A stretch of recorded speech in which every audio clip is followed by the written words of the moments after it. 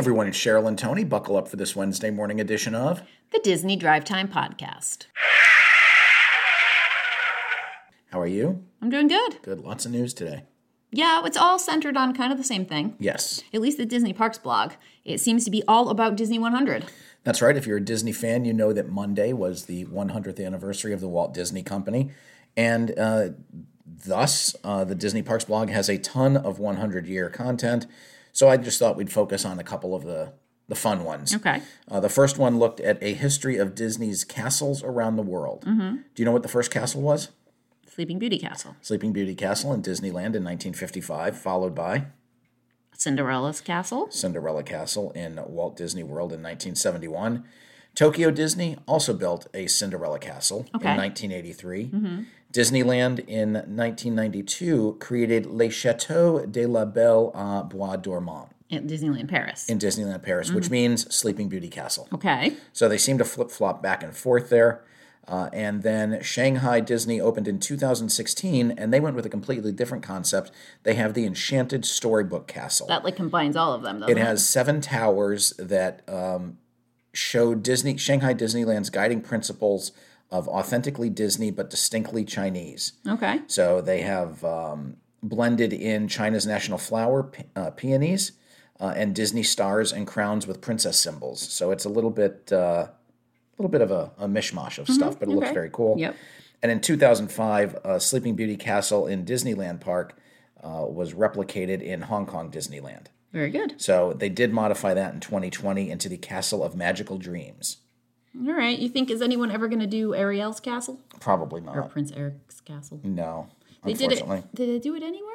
No. No, they did the Beast's Castle. They did. And as part of the reimagining of Fantasyland in Disney World. But it's not a full-size castle you can walk in or through. But I feel like if there's another park somewhere, they need to pick one of those. Okay. Do something a little different. Right. All right, we've also got a story on the exclusive Disney 100 merch. Of course, you can get everything from Vans sneakers to shirts to Pandora bracelets. They've even got some special Citizen watches, Ray-Ban sunglasses, and Joffrey's Disney 100 blend coffee. So you can check out Shop Disney and take a look at the 100 limited edition merch that they have there. All right. Because it will only be around for a year.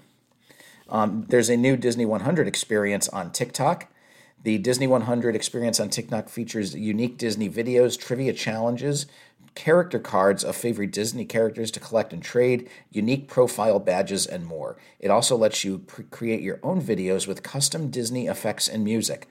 So if you're one of the cool kids and you have a TikTok account, you can do that. All right. We do not have a TikTok account. I do have one. Do you really? Yeah. I mean, I don't have a Traveling with Cheryl TikTok, but I just have a regular old Cheryl Bonasso TikTok. All right.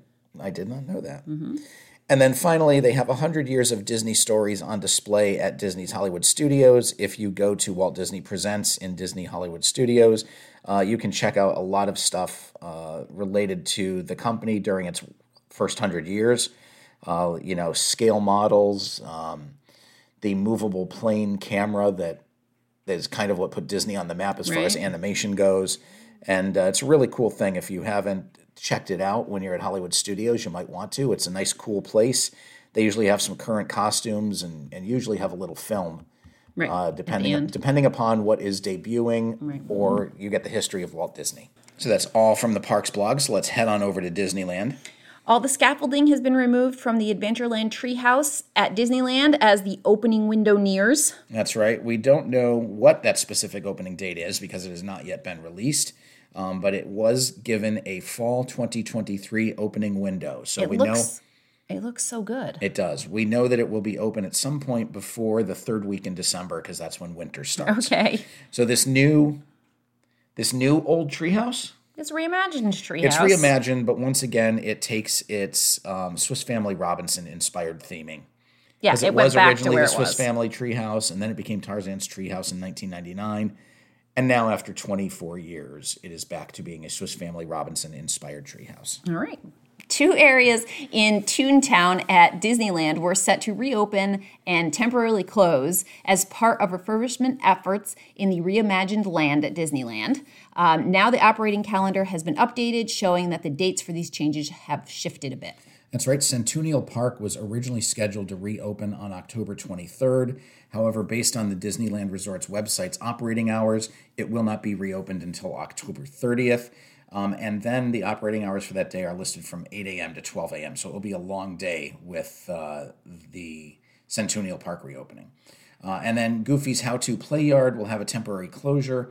That was supposed to be closed at the same day that Centennial Park would reopen, but now, of course, that closure has also been moved back to October 30th.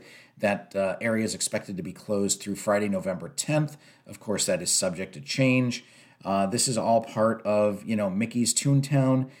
They reopened after reimagining this year, and it's been undergoing various temporary closures due to this artificial turf that they've put down. So artificial turf, good, however, maybe not in the way that it's being utilized here. Yeah, they did not make a good choice. Maybe it's the brand they bought. Right. They're hoping to have the entire area finished by November. All right, good. That's all the news from California, so let's head on over to Florida. 2 new shoulder plushes are ready to hit the parks. That's right. We have new shoulder plushes, Chip from Beauty and the Beast and Chubby from Mickey and Minnie's Runaway Railway.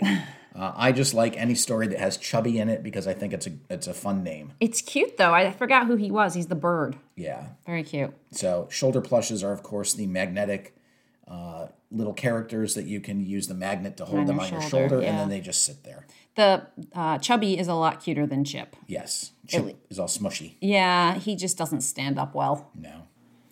October 16th was the grand opening of Journey of Water, inspired by Moana.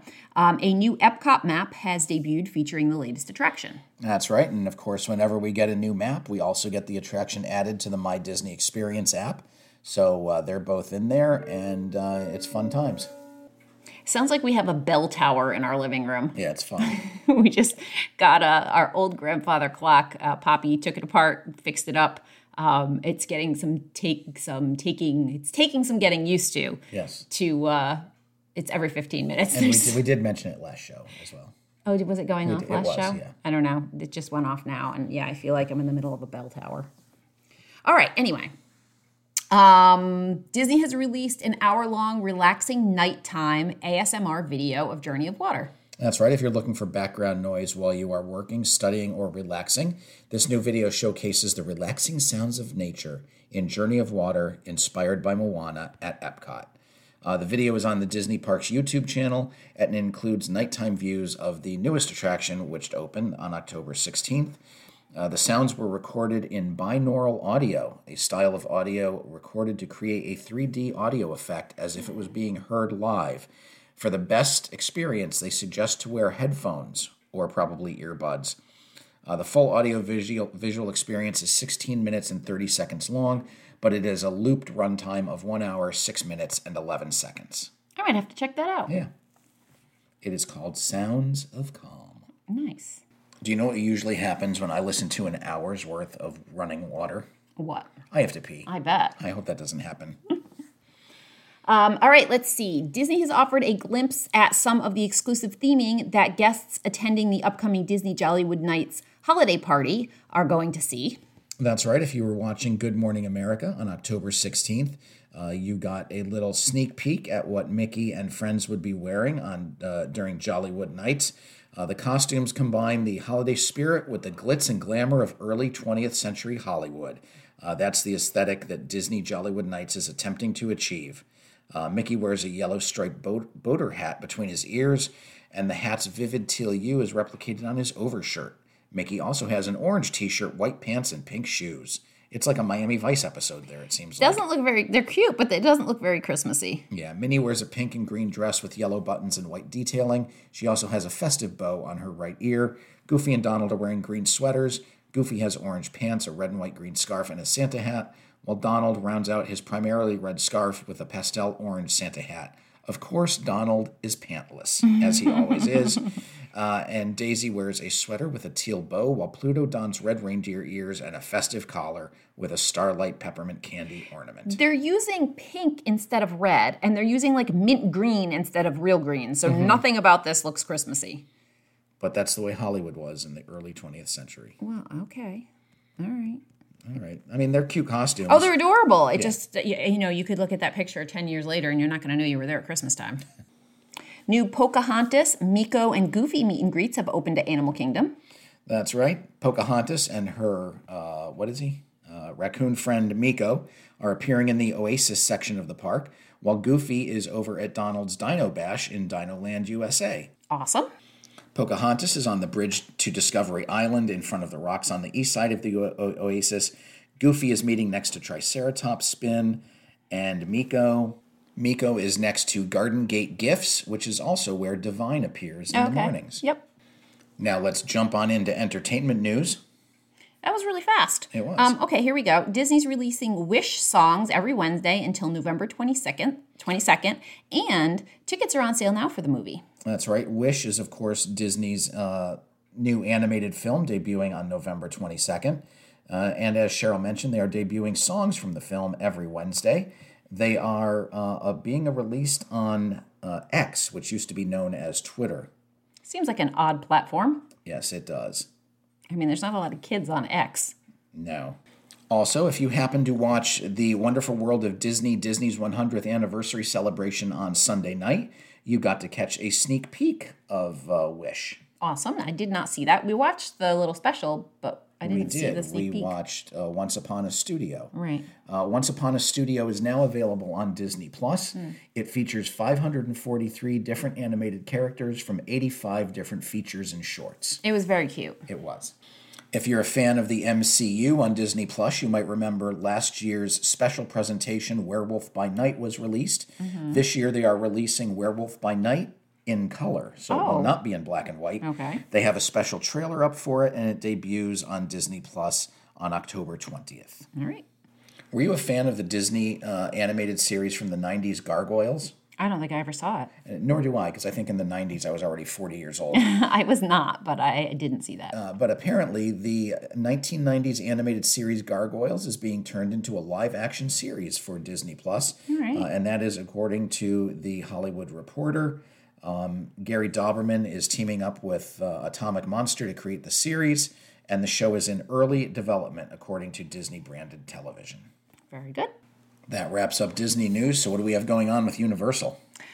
Details about the Fast and Furious roller coaster that's coming to Universal Studios Hollywood have been announced. That's right. They've been revealed. Well, they were revealed back on the Universal NU website.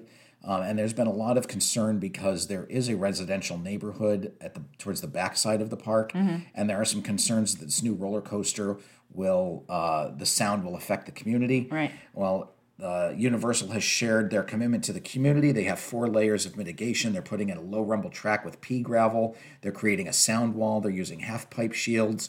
The ride vehicles are going to rotate 360 degrees, and they will rotate away from the community during certain scream points. Okay, that's pretty cool. So this new ride is going to traverse up and down the 2 hills. There's a upper lot and a lower lot at Universal in Hollywood. This is going to go between both lots. There's expected to be some noise. It's going to be on the site of the former site of Animal Actors, and they're doing the best they can to meet the community standards. There's going to be sound monitoring going on, so this is just part of Universal's commitment to their community, while still being able to draw people in. Yeah, that would stink to be in that neighborhood. Yeah, that is interesting though that they're turning the cars away from the residential area when people scream. Right. I didn't actually know that this was happening, but apparently Universal is putting in a Halloween Horror Nights style year-round attraction in Las Vegas. Well, then you must have been asleep during that show, when we mentioned they were putting a location in Las Vegas. I don't pay that much attention to Halloween Horror Nights information. Right. Well, it has been announced that Universal Horror Unleashed will be the name of the new experience coming to Las Vegas. As Cheryl mentioned, it's going to be the first ever year-round horror experience from Universal. It's going to be 110,000 square feet and the anchor tenant in a 20-acre expansion to a place called Area 15. Universal says the destination will feature a continuously updated experience, must-see seasonal events, and have one-of-a-kind merchandise. It will bring to life Universal's vast library of classic films and today's most terrifying tales. All right, good. So if you like to be scared, you can now get it year-round in Las Vegas. No, but I think that's probably going to do really well. Mm-hmm. Halloween Horror Nights is a huge hit. Especially if they change it up. Yeah, right. You can't leave these things static. Right, yeah. Construction walls have gone up in Marvel's Superhero Island at Universal's Islands of Adventure for another round of refurbishment work. That's right. It's time for more refurb work. Last winter, the crews repainted much of the land. In the spring, the Meteor Crash Plaza was refurbished, as was an extension of the comic shop. The fruit stand got a new sign, and the J. Jonah Jameson statue returned after an absence of several years. The new construction walls block access to the most of the Alternaverse store facade. The walls are decorated with Marvel characters to make it, not that bad. You can still get in through the side entrance. Very good. I say that a lot. Yeah. I need to switch it up. That's nice. Good job on that story, Tony. Thank you. You're welcome. So that's all the news for today. We'll be back on Friday. And until then, I'm Tony. And I'm Cheryl. And you've been listening to the Disney Drive Time Podcast.